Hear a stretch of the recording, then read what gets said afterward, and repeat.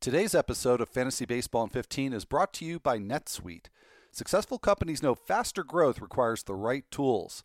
If you're doing 1, 10, or hundreds of millions of dollars in revenue, NetSuite by Oracle gives a full picture of your business, finance, inventory, HR, customers, and more, all in one place. Over 19,000 companies trust NetSuite, the world's #1 cloud business system. Schedule your free product tour right now and receive your free guide, 7 Key Strategies to Grow Your Profits at netsuite.com/listen. That's netsuite.com/listen. 15. Which team should be in the Jock Peterson market? Players have started reporting for spring training, and we've got a difference of opinion on DJ LeMahieu. Like death and taxes, Dodgers get a Dodger. I have not had 3 cold brews yet. Got ahead of me on my caffeine question, so glad to know that there's been some caffeination in your life. I'm just glad I am not at the dentist. Fantasy in 15 on the Athletic Podcast Network.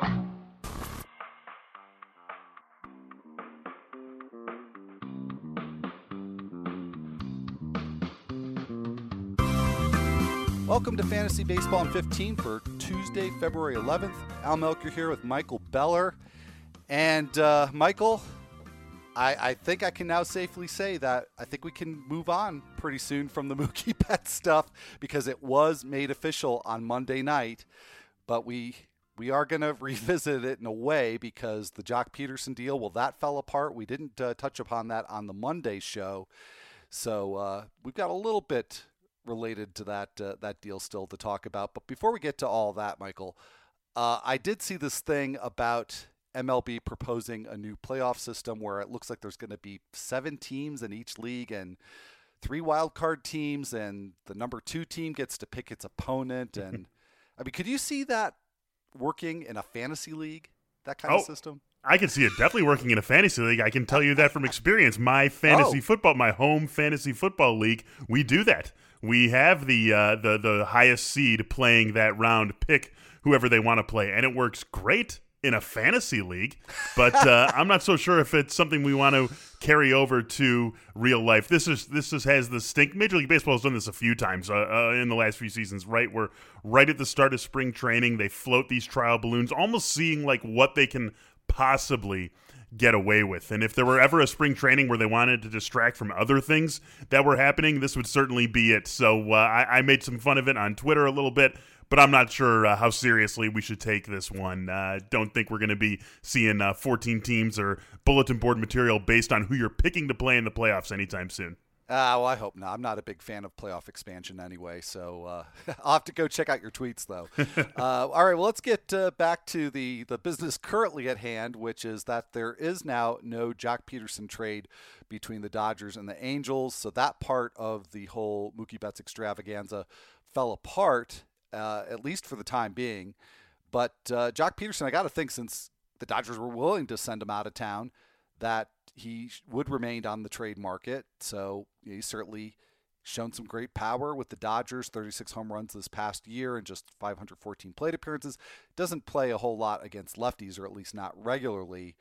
But I've got an idea of a team I think that he'd be a great fit for. But I'm just curious, who do you see as a good trading partner for the Dodgers here? Wouldn't surprise me if we're on the same team here. It feels like the Cleveland Indians are the team that should really be going after him. Obviously, they've made some additions in the outfield and DH spots over the last couple of years. If you want to go back to when they made the trade for Franmil Reyes, and they go out, they sign Domingo Santana. So spots, I guess, are starting to dwindle a little bit, but this is still a team that I think is desperate for some corner outfield power, some corner outfield consistency, some left-handed power. You get that all in Jock Peterson. You could platoon him with Domingo Santana. I think he's going to be a more consistent, more high-ceiling option than Jake Bauers has proven to be since they brought him over from Tampa. They feel like the obvious team, especially this close to the start of the season, that should be trying to get Jock Peterson while he's still available. I think I would have been on the same page with you if not for the agreement they have now with Domingo Santana. So they would be my number 2 option, but I think the Blue Jays are a great fit. The only thing I do worry about in terms of them being a trade partners, I'm not sure that they have what the Dodgers need. They've got a little bit of minor league pitching depth, but that's probably really the last area I would guess that the Dodgers are trying to fill. But they certainly have a need for them. It looks like the Blue Jays are trying to contend fairly soon. They definitely could use another quality outfielder, and it makes me a little sad to say that because I like Derek Fisher. I'm rooting for him. But he's the one who would currently line up to finish out that outfield. And obviously, I think Jock Peterson would be an enormous upgrade from Derek Fisher. So I think either team, really the Blue Jays or the Indians, would make a lot of sense. And we should definitely keep our eyes open to those two possibilities. Yeah, got to believe it's going to be someone like that, right? I mean, I've seen some Cubs talk. I've seen some Cardinals talk. And I just don't think either of those teams are really that great of fits or teams that are really going to pony up what the Dodgers are going to be able to get elsewhere. Yeah, you know who could really use an outfielder, though, is the Rays. Right? Get him in. They don't have Bowers anymore. He's in Cleveland. They got to get someone else in there. Right. They can't stop at Margot. They got to get someone else in there. Come on. Not enough outfielders in Tampa Bay. That would be absurd. Well, we're getting on to the meaty part of the offseason here. Spring training, I guess it's not really officially begun. We don't have any official pitcher and catcher reporting dates yet, although those are coming up very soon. But we do see a trickle of some players reporting to their spring training sites. You noted to me that you've seen some things on social media accounts with Joey Votto, Marcus Stroman, Masahiro Tanaka showing up. So that's pretty cool. And, it's a time that I guess we start reminding ourselves that spring training stats aren't really that meaningful in most cases, but where there's a position battle, then obviously they take on a lot more meaning. And I think for players maybe coming back off of an injury, if it's a pitcher, maybe you're looking to see if their velocity is way, way off from where it was last March or April. If it's a hitter, maybe you're looking just to see how well they're controlling the strike zone. But is there anybody in particular or anything in particular that you're watching this spring? Yeah, one guy jumps out at me is a member of the Chicago White Sox, and this is a team that stole a lot of offseason headlines. A lot of people are very excited about what this offense is going to do coming into the season with good reason. Yoan Moncada looks like a star in the making. We're going to get a good, strong, full season out of Eloy Jimenez. Luis Robert should be up and ready to go right away opening day since they eliminated any need for service time shenanigans with him by signing him to a long-term deal. Edwin Encarnacion, of course, Jose Abreu, Nomar Mazara coming over from the Rangers. A lot of good reasons to be excited about this offense. But I want to talk about a guy who maybe isn't going to start the year with the team, and that's Nick Madrigal. I don't think he's going to spend too much time in the minors. I think he has pretty much proven all he needs to prove to this team. He obviously is the second baseman of the future for the Chicago White Sox. Last year across three levels of the minors, hit .311 with a .377 OBP, stole 32 bases, did it in his age 22 year. He's going to be up with the White Sox sooner rather than later, and I'm really excited to see what he can do. I mean, it's only Leury Garcia blocking him at second base, so I think this guy could eventually play his way to the top of the order in Chicago. Maybe it's not right away, maybe it's not even this season, but long term, he's an excellent top of the order guy, and maybe it even happens this year. And Al, if it does happen this year, and he's hitting in front of all those guys who I just listed, and we could be talking about Nick Madrigal as a guy who starts out low, especially in redraft leagues, and ends up being this huge fantasy guy because of what he can do for you in steals and what he could do for you in the runs scored category. Even if he hits ninth on this team, if he's their regular second baseman, he still has all those guys coming up behind him. This guy could end up be scoring a ton of runs this year if the White Sox play the way we expect them to. Yeah, no, that's a great call right there. And if he does come up soon or somehow wins that job opening day, and the White Sox, they did am I remembering this right, that they signed him to I may be thinking of a different player now. I was Robert. Yeah, but that's probably who I'm thinking of. Yeah. So yeah, if there's not a commitment to paying him for the full year, then we probably shouldn't expect him up opening day. But he certainly can force the issue with the good spring. So I like that call a lot. And along those same lines, I'm watching the Marlins outfield because I think that could play out in a lot of different ways. I think Lewis Brinson, it's probably his job to lose, but he's tried pretty hard to lose it the last couple of seasons. So it'd be interesting to see if he brings something a little different to the table in spring training. And again, not to get overexcited about whatever stats he may put up, but just to look to see if there's something there. And meanwhile, Monty Harrison, is he going to force the issue? Magneuris Sierra, he's out of options. So that could be very interesting. You'd have somebody young and exciting in center field there, and it's just not clear who it's going to be. And as I said earlier, I'll definitely be watching players who are coming back from injury. Adalberto Mondesi, see how he's doing and what sort of timetable he's on. Jorge Polanco. And while I just said a little while ago that we were going to leave this Mookie Betts thing alone, I am very interested in seeing how David Price comes back from that surgery to remove the cyst in his wrist. I wouldn't think that would be a big deal, but I'm going to be curious to see how he looks early on in spring training coming back from that.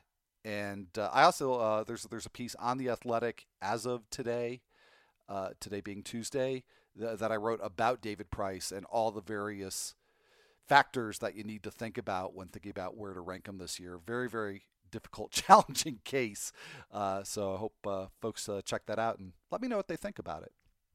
So another thing that we have up on the site, courtesy of Brandon Funston and also courtesy of a lot of the fantasy staff at The Athletic, is a second base roundtable that came out over the weekend. And I know you wanted to talk about DJ LeMahieu in particular, because I think we've got a bit of a difference of opinion there. So I take it that you are not too optimistic about LeMahieu. I think he's got a good chance to come pretty close to what he did in 2019. So what's the case against LeMahieu?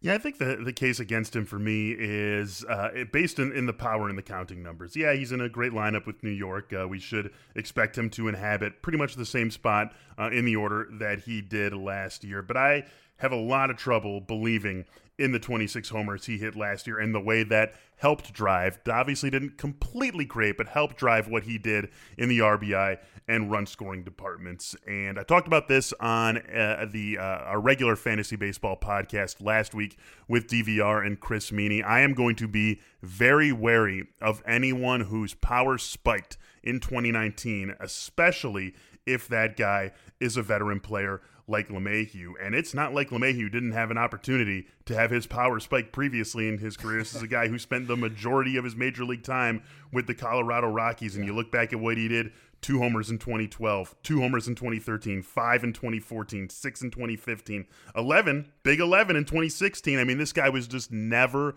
a big power hitter. So because of the juice ball environment that we had in 2019, I am wary of a guy who suddenly, at 30 years old, right? Last year was his age 30 season. He turned 31 last July. So age 30 season, suddenly out of nowhere, hits a career high 26 homers, shatters his previous career high in homers, in RBI, in runs scored. Even in a good lineup, I think that this is someone who we should be looking at a little bit askance based on what he did in 2019. I'm not going to say that the batting average, the OBP, can't be there. That has always been a club that has been in his bag, so we should expect that. And because of the lineup that he plays in, because of the ballpark that he plays in, maybe there are some gains still to be had there based on, compared with what he did previously in Colorado.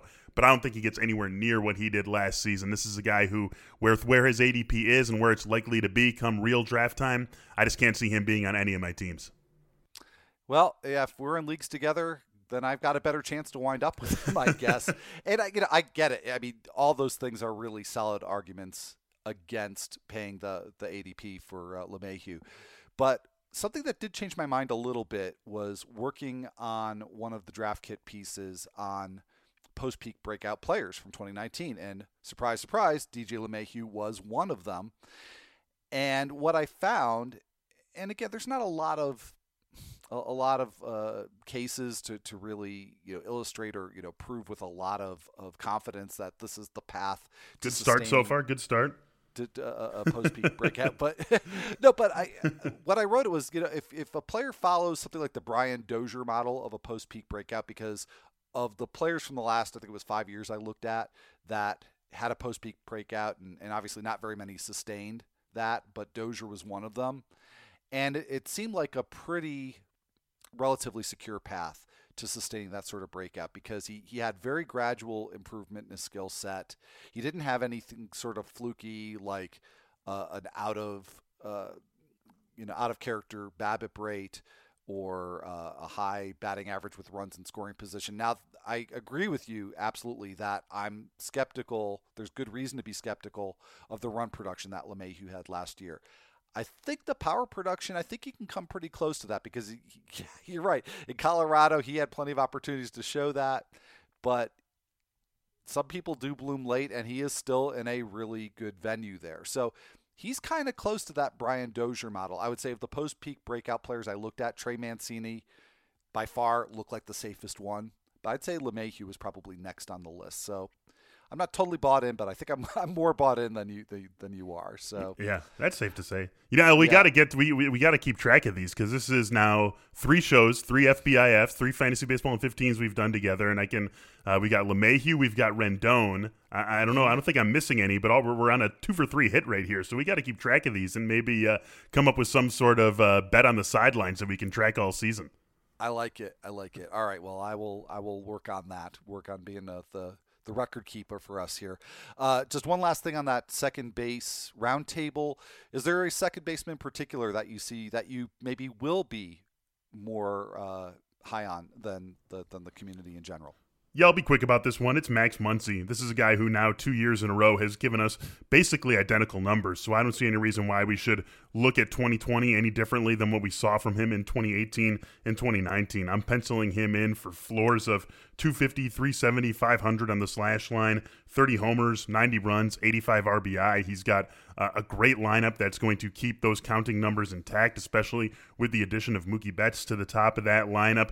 ADP does not ask you at all to pay for that, and I'm really scratching my head at why, because like I said, this is 2 years in a row now where he's given us these sorts of numbers. He's got great lineup around him, a great infrastructure built in Los Angeles. I love Max Muncy. He's going to be on a lot of my teams this year. Alrighty. Well, I'll note that as well. So, we will wrap up here really quick. But, of course, we want to share our featured read with you as we do on every show. This one's from John Legeza on The Athletic, introducing hard minus soft rate, a simplified contact spread metric. Really cool stuff there, looking for pitchers who simultaneously do a good job of limiting hard contact while inducing soft contact. Yeah, you got to combine those metrics because looking at them individually sometimes can be a little bit misleading. So do check that out. And on that note, we're going to wrap things up for this episode of Fantasy Baseball in 15. If you're not already a subscriber to The Athletic, you can get 40% off a subscription at theathletic.com/baseball in 15. Everything that we do is included with your subscription. If you're enjoying this podcast on a platform that allows you to leave a rating and a review, we would greatly, greatly appreciate it if you did take the time to do that. So for Michael Beller, I'm Al Melchior, and we will be back with you on Wednesday.